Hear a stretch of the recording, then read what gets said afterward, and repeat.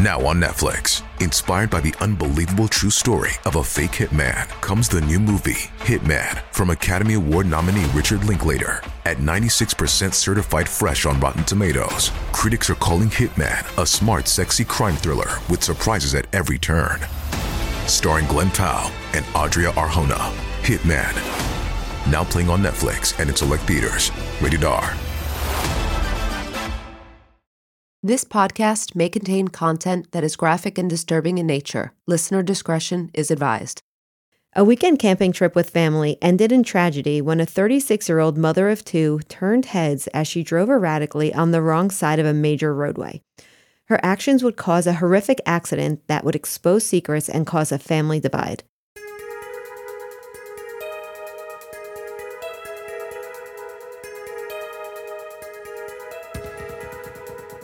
This is the Diane Schuler story.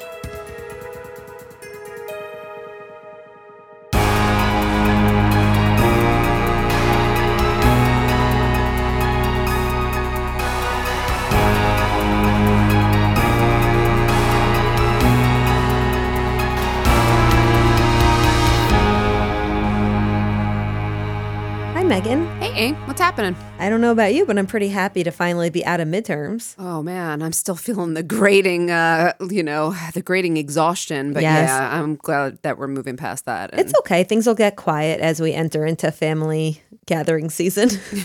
Yeah, right. There's no prep for Thanksgiving or end of semester then. No. Nope. All right. One step at a time, right? Yes.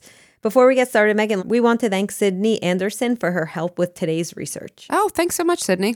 That's all the business today. Now let's get back to today's story. Diane Schuler was born Diane Hance on November 13th, 1972 in Floral Park, New York.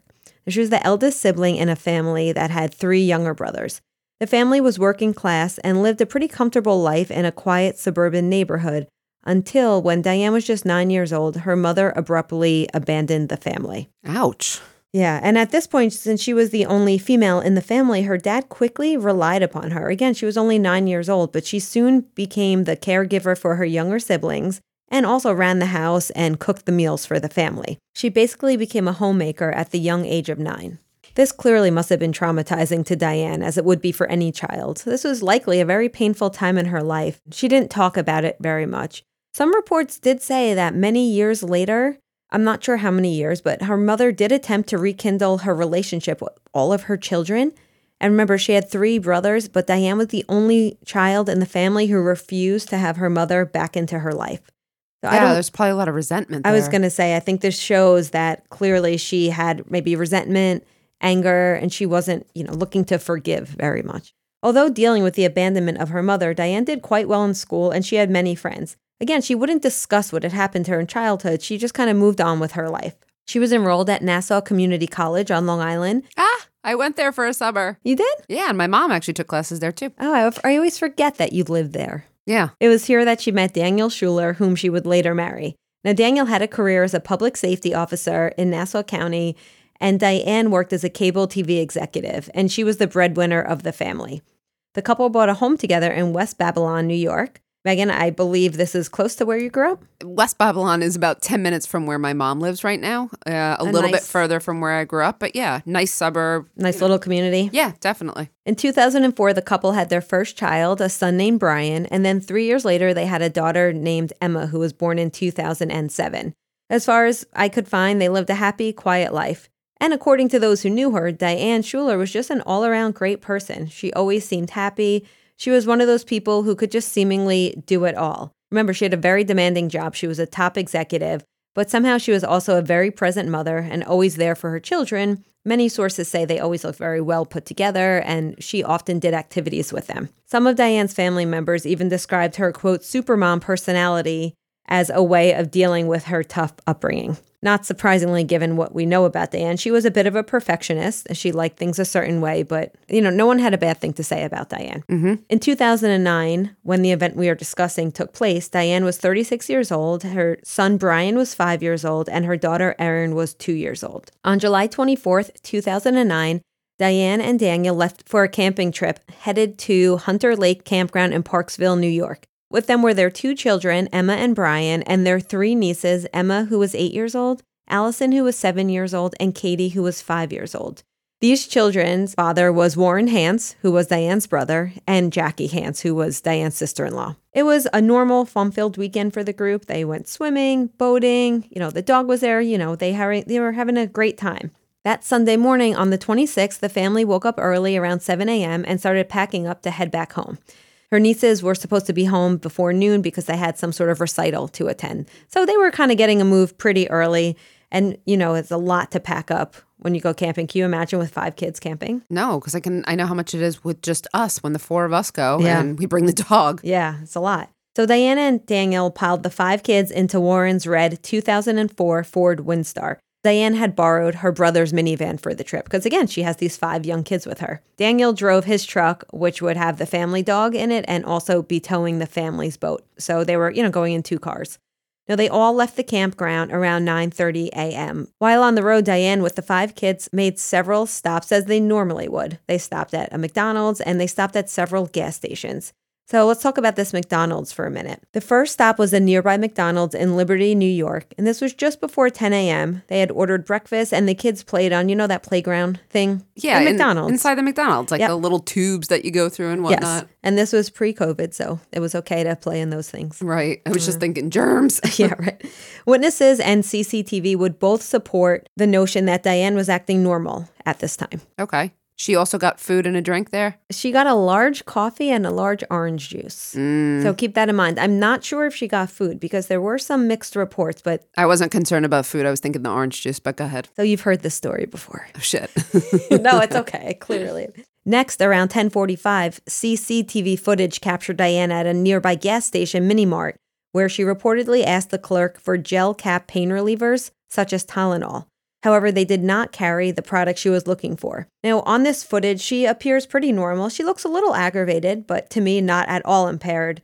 But there's no sound, so you can't really judge it. But everyone, as always, we urge you to look it up. You can see it online. The camera does record her quickly, some say hastily, leaving the parking lot. She never actually got gas. So she clearly made this stop in search for either these gel caps or something else. Again, there's no sound, so we don't really know. A bit after 11:30 a.m., Emma, the oldest niece, called her father, Warren, on Diane's phone to report that they were running a bit late. At this time, he had also spoken briefly with Diane, and he said everything sounded normal. Around the same time, however, around 11:30, 12, there were multiple reports from other motorists on the highway that a minivan was driving aggressively. And we're talking tailgating other cars, flashing its headlights, honking its horn, actually holding down the horn. Wow. Yeah, driving in between lanes. So someone looked like they were really in a rush to get somewhere or driving very erratically.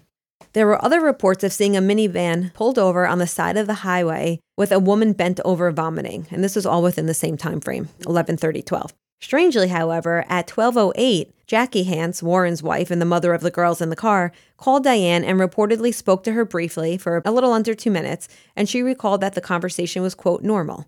So this is a bit conflicting. Not long after this call, between 12:15 and 12:45, there were several other 911 calls that came in reporting, again, this red minivan driven by a woman who matched Diane's description, weaving aggressively in and out of traffic. And similar to earlier calls, they reported that the car was holding down the horn, driving aggressively, straddling lanes. Something's going on here. They also received another call that was from someone calling in that a woman who matched Diane's description was seen sitting on a guardrail right before the Tappan Zee Bridge. You know where that is, right? Yeah. Well, actually, now it's been replaced by the Mario Cuomo Bridge across the Hudson River. Mm-hmm. This witness said that this woman appeared unwell. She was bending down with her hands on her knees. Another caller said they saw her at a nearby rest area in a similar stance, bending down, vomiting. Right before 1 p.m., someone dialed a wrong number from Diane's phone. It's not clear who dialed this. We don't know if it was a child dialing a number trying to get help, or if it was Diane who maybe was impaired and couldn't figure out how to dial the phone. We'll never know, unfortunately.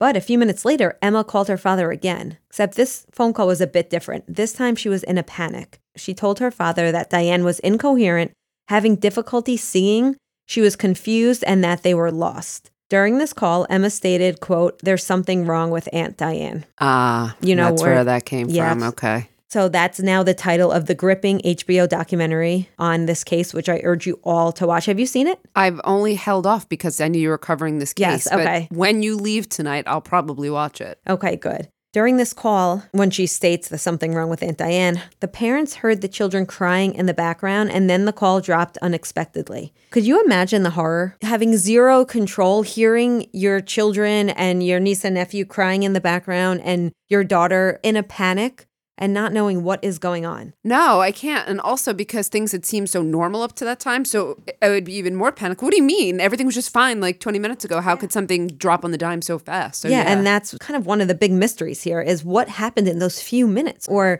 was Diane faking? The reason I say that is, was Diane acting at some point? Because she got on the phone and described feeling disoriented and sounded like she was slurring. Remember, they had just spoken to her not long before and she sounded absolutely fine.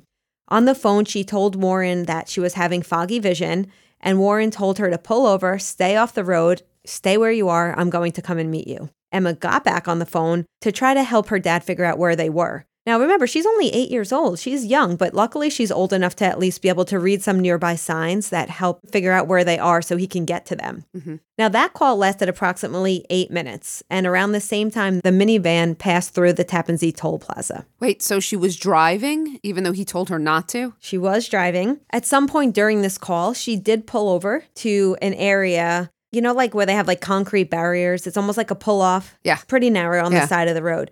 As would later be discovered, Diane left her phone neatly on this concrete barrier right before going through the Tappan Zee Bridge.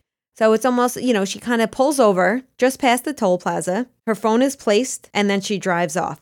Now, was this intentional? Many people have speculated because it looked like it wasn't thrown, it was placed. Is it because Diane didn't want to deal with talking to anyone anymore? Is it because she got ill and left her phone there by accident? Nobody really knows, but a passerby does find the phone and turns it into the police eventually. That is bizarre. Yeah, and I cannot imagine how panicked the Hanses are at this point as they get in their car to try to figure out where Diane and the children are. Meanwhile, of course, they call 911 for help. Warren had called Diane's phone dozens of times, but it had gone straight to voicemail. These poor people. I know. And at the same time, meanwhile, chaos was erupting in the car as the situation got even worse. How to get worse? Well, sometime after 1:30 p.m., Diane turned onto an exit ramp headed in the wrong direction for the Taconic Parkway. Now, this is a large, busy parkway. Right. And there were many signs, do not enter. You know how you see on ramps, it'll say wrong way, do not enter. But she drives southbound against traffic for almost 2 miles. Oh my God. Can you imagine driving, going 70, 80 miles an hour and seeing a car coming towards you? So luckily, dozens of cars were able to swerve out of her way and dodge this speeding car. Now 911's getting several more calls. People are honking their horns at Diane. They're attempting to get her attention. They're calling 911. People are panicked. And many witnesses say she was staring straight ahead. She looked very determined and driving with intent. Now, Diane went up to 85 miles per hour at times. Wow. Going in the wrong direction.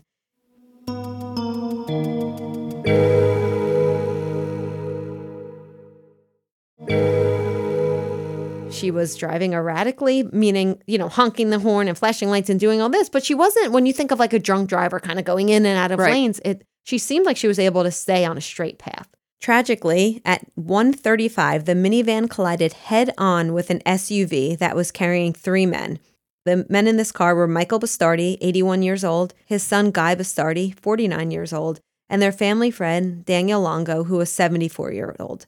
Now, the men were all from nearby Yonkers, and they were on their way to a family party. All 3 men died on impact. Oh, my goodness. A second car was also hit, but luckily the occupants only suffered minor injuries. There were several witnesses to the crash and several cars that pulled over immediately to get out of their cars to try and help get Diane and the kids out of the car.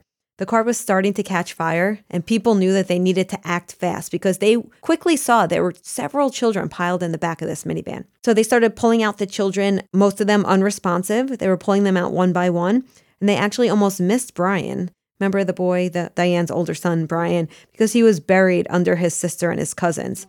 It is so heartbreaking to hear the accounts of the eyewitnesses, whom of all in the documentary are hysterical, explaining this scene. And of course, there's photos from the scene. It's just horrific. It's an extremely traumatic event for anyone who witnessed this. Yeah, and all the first responders, as they're retelling, you know, everyone's just, they can't tell the story without crying. When they pulled Diane Schuler out, it was quickly noticed that there was a large bottle of Absolute vodka that was broken on the driver's side floor. Now, this information would have come in handy later during the investigation. Not to spoil anything, but I think it's clear what's going on here. Or what people are thinking. Absolutely. Now, this accident was massive, and I don't know if you recall. I know you lived in the area during this, but I remember it being like breaking news. There were shutdowns of several major roadways in the area. Can you believe I don't remember this at all? Really? No. In fact, it was Westchester County's worst accident in over 75 years.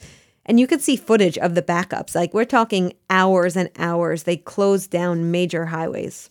7 of the 11 people involved were pronounced dead at the scene, including Diane, 2 of her nieces, her daughter Erin, and the 3 men in the truck that I referenced earlier. Investigators at the scene believe that Diane and her 2 nieces and her daughter were likely killed instantly. The children were not secure in their car seats in the back of the car. Now, that could be because the force kind of ripped them out of the car seats. Okay. It's unclear if they were out of the seats to begin with. Okay. Schuler's son Brian and one of her nieces were initially the only survivors of the crash.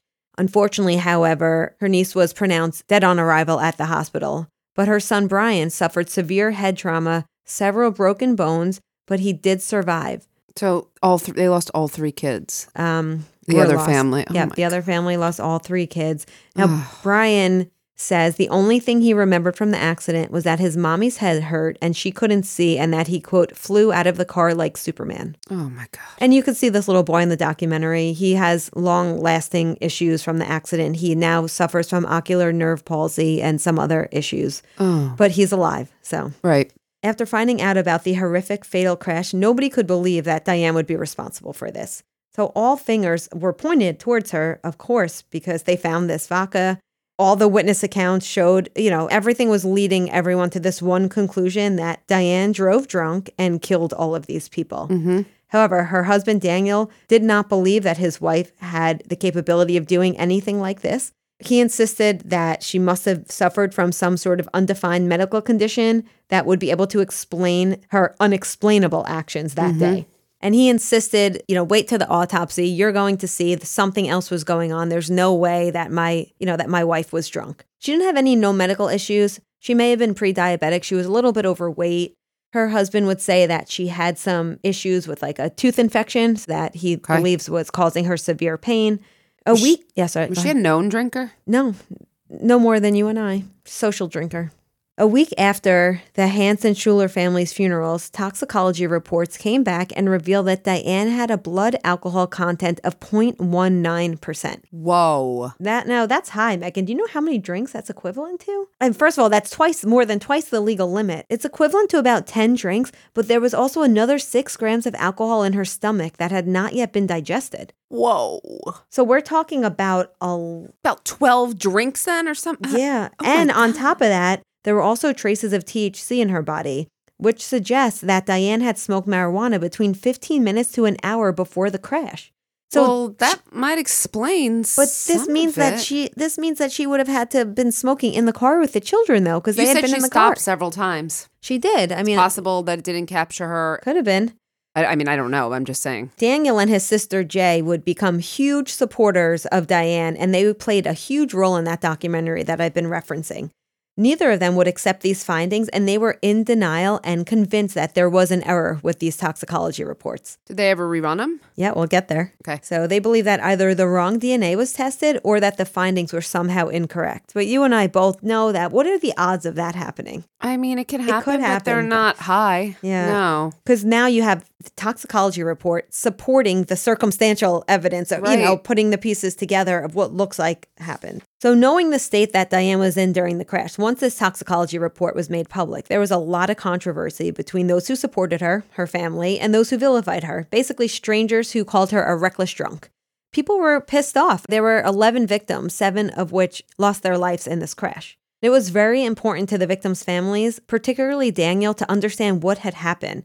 And when investigating the events that took place on the way home from the campground, all of the workers from each place were visited. Remember that she stopped at McDonald's and the gas station. Mm-hmm. So first you have the campground owner who said nothing seemed wrong with Diane when they were checking out. They had an exchange. The family goes to this campground a lot, so she was friendly with the campground owners. And they said, no, she didn't seem drunk. Everyone seemed happy and well. The gas station employee said that Diane looked sober. She did ask for that fast-acting pain medication. And other than that, she wasn't slurring. She didn't smell like alcohol. Okay. But isn't it true if you drink vodka, you don't always, vodka is like the least smelly alcohol? It doesn't smell. And if she mixed it with orange juice, Yeah. So Daniel starts making up excuses. Oh, this makes sense. She stopped at the gas station to get Tylenol because she probably had this really bad toothache. And then she had to self-medicate because she was in such excruciating pain. So Daniel says, well, maybe she drank the vodka because she was in such excruciating pain and nobody had her pain meds. He's really, I feel bad for him. His life is destroyed. He's really trying and he doesn't understand. So yeah. So this vodka, why did she have vodka in her car while driving? Well, Daniel says, just like anyone else, they would go camping and they would keep a bottle of vodka in the camper, which I think is perfectly normal. And he says, when they were packing up, it maybe just ended up in his car rather than the camper. He can't really explain it, but he does say that they did have that bottle of vodka on the camping trip. Okay. So at least that can help us understand. Maybe she didn't stop on the way to get the vodka. She had it already in her possession. Okay, the McDonald's employee. The McDonald's employee said that Schuler was not intoxicated, saying that they had a lengthy conversation while she waited for the food. And this is strange because the events between this McDonald's stop and receiving the eyewitness reports of the van driving erratically, like what happened in between that? She got orange juice at McDonald's. Yeah. I'm just saying the possibility. If you want to know what happened, she got a drink and she poured the vodka in and that's kicked it off and she was drinking it heavily, possibly. But if you look at this timeline, like this is happening pretty quickly. And That's true. And of course we know you could chug the vodka quick and she kept getting sick and maybe she kept drinking after throwing up. Like who knows what was going on. But really the most puzzling thing is nobody was aware of Diane having an addiction problem before this accident. So this is something that made the whole event even more surprising and confusing because if this was somebody that had a drinking problem or, it started by Diane never drank. And then people would say, yeah, she was a social drinker. And then it was Diane never smoked. Okay, she smoked to help herself fall asleep at night. So it sounds like the family was trying to protect her image. Then, of course, they interviewed coworkers and friends, and no one ever said they reported seeing her wasted or having any issues with alcohol or drugs. But we'll talk about this more at the end when we talk about what we think happened. Okay. Megan, have you ever heard of the synergistic effect? Because I'm wondering if that came into effect here. As we mentioned, Diane had at least 10 drinks in her system, and she had THC in her system, indicating that she had smoked within 15 minutes to an hour prior to the crash. Now, the synergistic effect is when there's an interaction of two or more drugs. What this does is that it'll cause the total effect to be greater than each individual effect. So in other words, someone might be able to have 10 drinks and be okay, smoke 2 joints and be okay. But when you put them together, it could be especially dangerous. Yes. And of course, combining any substance and driving increases how dangerous this could be. So if Diane was not used to maybe combining the two, it's possible it had a more severe effect than she had had in the past. Maybe she was able to drink 10 drinks and drive. That's possible in the past. Maybe she's done that, but maybe she didn't also smoke the marijuana. Maybe that's what, put her over the edge. I mean, this is weird. Something's not adding up, but okay, keep going. Not that I'm condoning drinking 10 drinks, but I'm just saying it's possible that someone who's a functional alcoholic might, their tolerance is different than you or I. Yes. You or I would not be able to operate a vehicle if we had 10 drinks. No. Or anything. So for a woman who barely drank, according to most reports, how could she have ingested so much alcohol in such a short amount of time?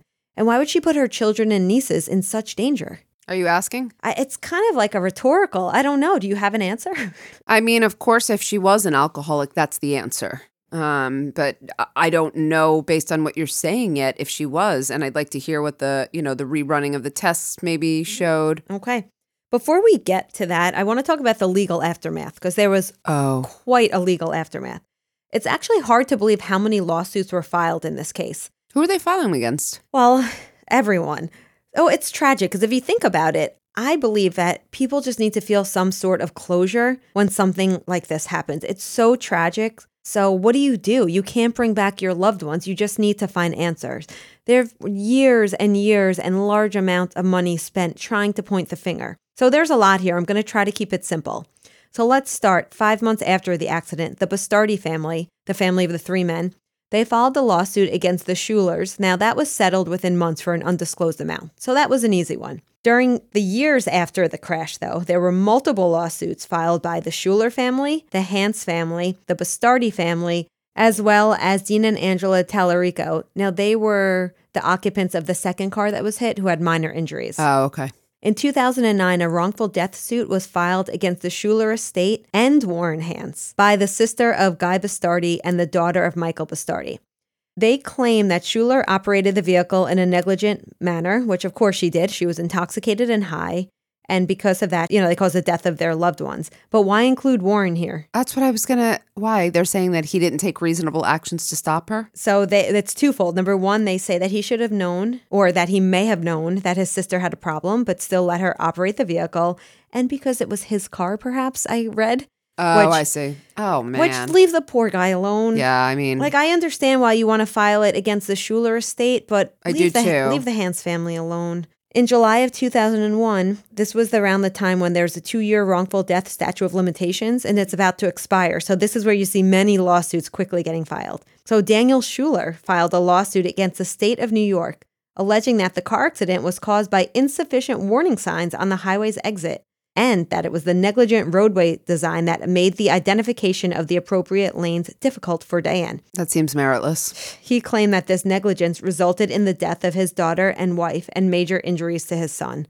I mean, I feel bad for this guy. He lost half his family. I feel terrible for him, but I think that's probably not a substantial claim. I absolutely agree. I don't think that is a substantial claim. It gets much worse. Okay. Daniel Schuler also filed a suit against Warren Hance, his brother-in-law, the brother-in-law who lost 3 children. Why? Saying he should have known too? I mean, He claimed that Hance was responsible partially for the car accident since he was the owner of the minivan that Diane was driving. Oh, this is getting ugly. Yeah, it's really, those two were, and again, Daniel Schuler's a victim here. I feel for him, but I don't think, especially filing against Warren Hance, I don't like that. No. Jackie Hance, the mother of the 3 of Diane's nieces, Katie, Allison, and Emma, she filed a lawsuit alleging that her daughters had suffered, quote, pre-impact fear and terror, fear of impending death, extreme horror, and mental anguish.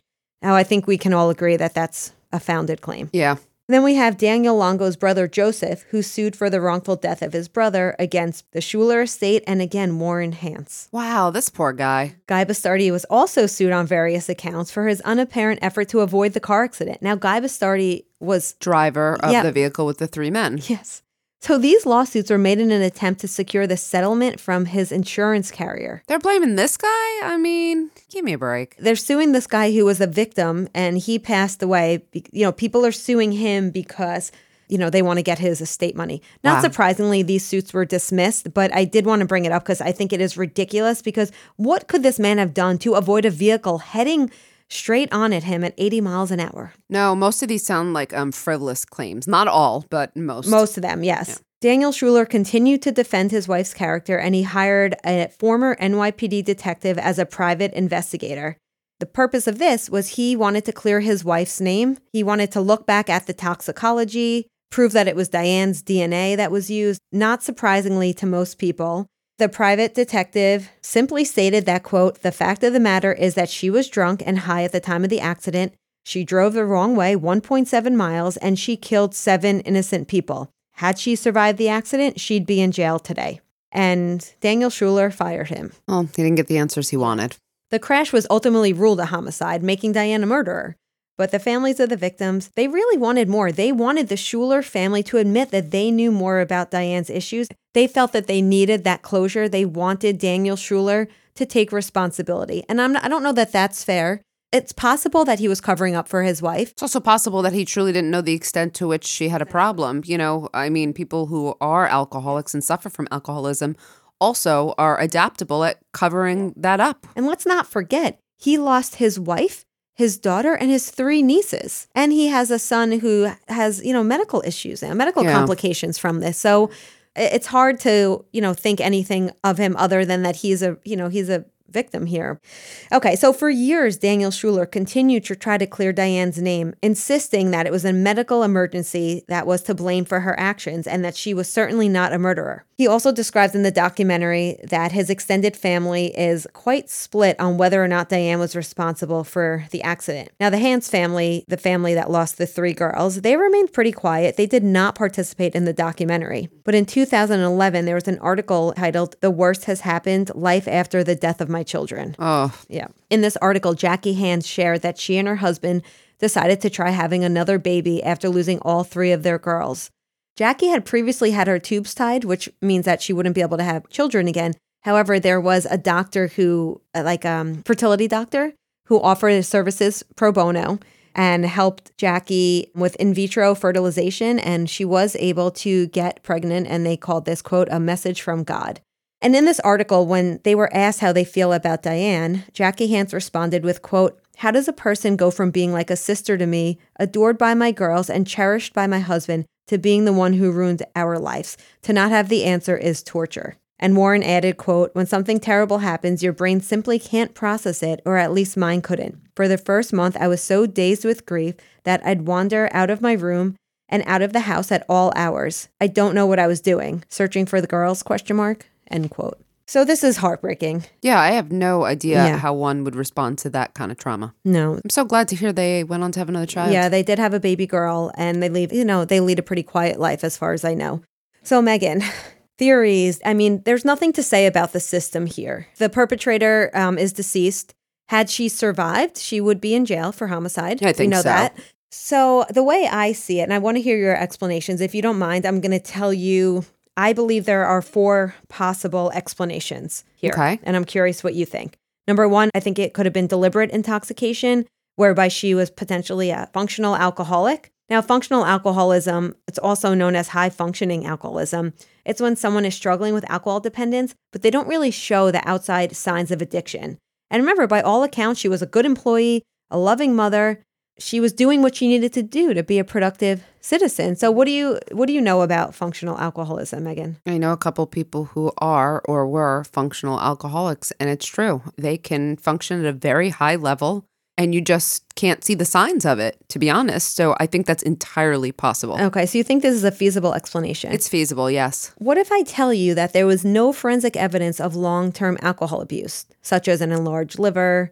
Or, is it possible that she could have only recently begun abusing alcohol? Or does that make you question this theory? It's all strange, right? Because you don't see the outward signs. But, alcoholism is like something that you probably, it's something you have, but you may not pick up a drink. Do you know what I mean? Like you may have an addictive personality, but it's not until later on in life. And I actually do know someone who also had this addictive personality, but didn't pick up any drugs until, she was in her 30s. So it's really possible. Okay, so you think, so this is possible. Now, could it have possibly been an accidental intoxication? Now, what I mean by that is maybe did something happen to push her over the edge and she needed to escape what was going on? Who knows? Did her and Daniel have a fight that morning? Did she get news about something that happened at work? So maybe she was deliberately... Did she have like a bad headache or tooth abscess or all these things you're talking about and thought like, I can ameliorate this or pacify this by using alcohol? Yeah. My tooth hurts. I'm going to have a little vodka to numb the pain. And then somehow it I don't think that's got feasible. out of hand. I don't think that's feasible given the amount. What about maybe she has that tolerance where she could drink the 10 drinks and maybe she smoked the marijuana and accidentally got herself, because of the synergistic effect, accidentally got herself so inebriated? Sure. Yeah, sure. Possible. I don't think that one's as strong. But again, it goes back to the idea, she had her children and nieces in the car. Did she deliberately get this drunk or accidentally get this drunk? That, to me, that's the biggest question. I agree. It also could have just been a form of a psychotic break, some sort of mental health episode. So I was going to ask you if she didn't have any prior mental health issues that were documented. I was going to say, it doesn't mean she didn't suffer from any. It just means that there was nothing documented. Remember, she did have quite a traumatizing past. Mm-hmm. And she did keep to herself. And she was juggling a lot. Like, who knows what was going on behind the scenes? There were some reports of her complaining about issues in her marriage. They did a lot of digging, of course. Now, would something happen biologically that would be the catalyst for her to drink? Or was she drinking and, what? It still doesn't really make sense, though. No. Is there another option? There are few possible medical explanations. It could have been, a blood clot, a stroke, pain from her tooth. We would think that the autopsy would have revealed if there were a stroke or some blood clot. It most likely would have revealed that. I believe so. And some friends and family said she had, a blood clot in her leg. All these other things came up. There were dental records that were pulled that did confirm that she had this abscessed tooth. But again, could that have caused her so much pain that caused her to self-medicate or, who knows? But I think the least likely explanation is something called auto brewery syndrome. I have no idea what that is. So it's also known as gut fermentation syndrome. I have no idea what that is. Okay. It's sometimes called the drunkenness disease. It's a very rare condition that makes you intoxicated without drinking alcohol.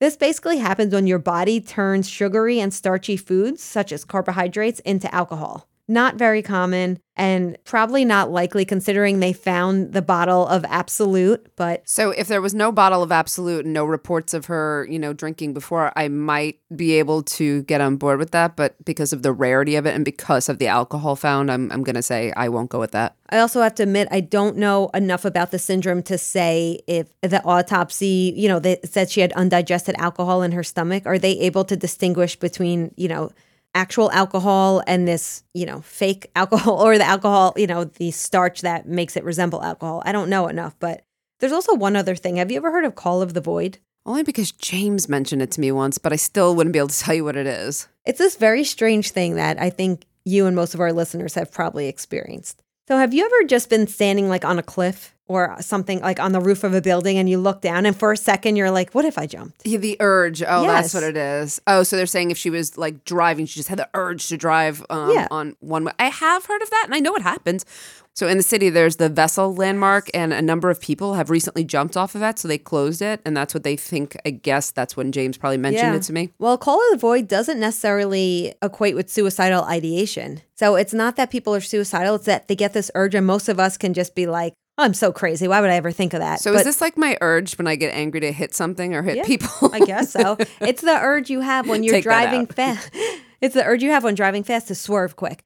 But in this case, I don't think it's relevant because a lot led up to this. It's not like Diane was driving and then all of a sudden just swerved and went into a ditch. This is a woman who, it was, over the course of hours that she was driving erratically and these things were happening. Now, could it have been suicide? Yes, absolutely. And that would go along with having maybe a psychotic break because there's no signs of suicidal ideation. Again, we do know that some people die by suicide when they have no signs leading up. So it is possible that she had some of these feelings and never knew.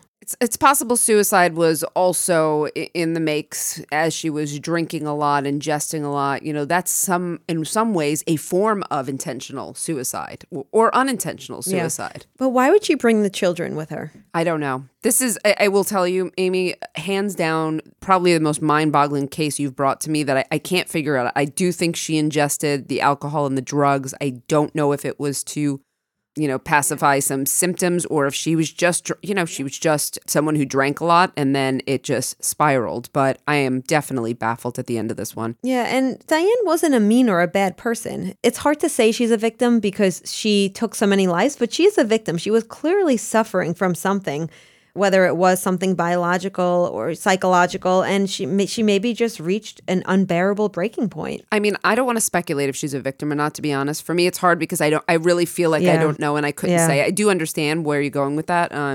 But listen, I would love to hear other people's thoughts on this one because truly, you've left me with a lot of question marks, and I'm going to watch the documentary myself. Some have speculated that on the day of the accident, remember I talked about she was supposed to get the nieces home by noon because they had a recital. Some speculate that she was really stressed about running late because she's a perfectionist, that perhaps to ease her pain, that's why she drank and smoked, and that led to the disorientation. Or, substance use can also lead to disassociation. Absolutely. It could totally lead to disassociation. So maybe she lost touch with, maybe ultimately she lost touch with reality. So it kind of spiraled out of control.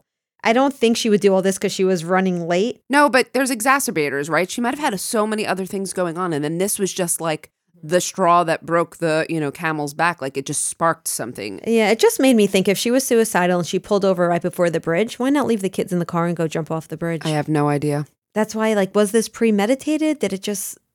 this is right up there with Cindy James, I think. I was thinking that. Well, that's why I said it's the most boggling mystery you brought me. In any world, is there any way that we'll ever know what happened here? We might if someone who knew her earlier, if someone came forward and said, in fact, you didn't know this about Diane. So maybe we could get some insight into either her mental health or her previous substance abuse or any suicidal ideologies. So that's a possibility. Yeah. I mean, short of that, I'm not really sure, but I would love to be able to solve this one in Cindy James. I was thinking about that because Daniel is the only one who probably has access to like her journals and her, all of her belongings. So I'm wondering if there would be something there and he's just keeping it close to the chest, because pretty much if Diane is to blame for this, he's to blame for this in like the public's eye, in the sense that he probably should have seen the red flags or not let her take the kids if she was having a tough day or whatever it is. Maybe in the public eye, I wouldn't necessarily blame him, especially if he didn't know. If he didn't know, then this is not his fault. Okay, Megan, well, I can only hope that the Hans family has some peace and they're able to move on with their life, and the other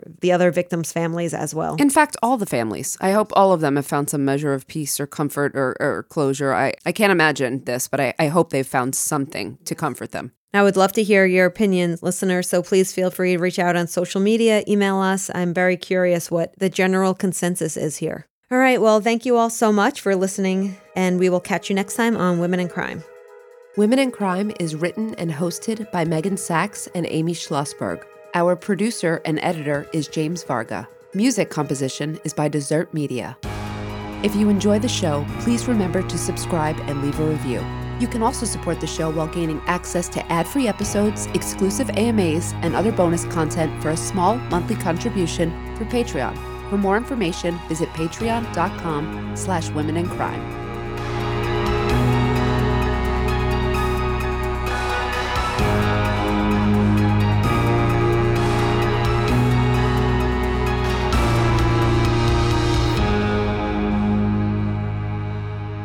Sources for today's episode include CBS New York, North Point Recovery, ABC News, lowhud.com, New York Magazine, New York Personal Injury Blog, New York Legal Blog, and Newsday. Seeking the truth never gets old. Introducing June's Journey, the free-to-play mobile game that will immerse you in a thrilling murder mystery. Join June Parker as she uncovers hidden objects and clues to solve her sister's death in a beautifully illustrated world set in the Roaring '20s. With new chapters added every week, the excitement never ends. Download June's Journey now on your Android or iOS device, or play on PC through Facebook Games.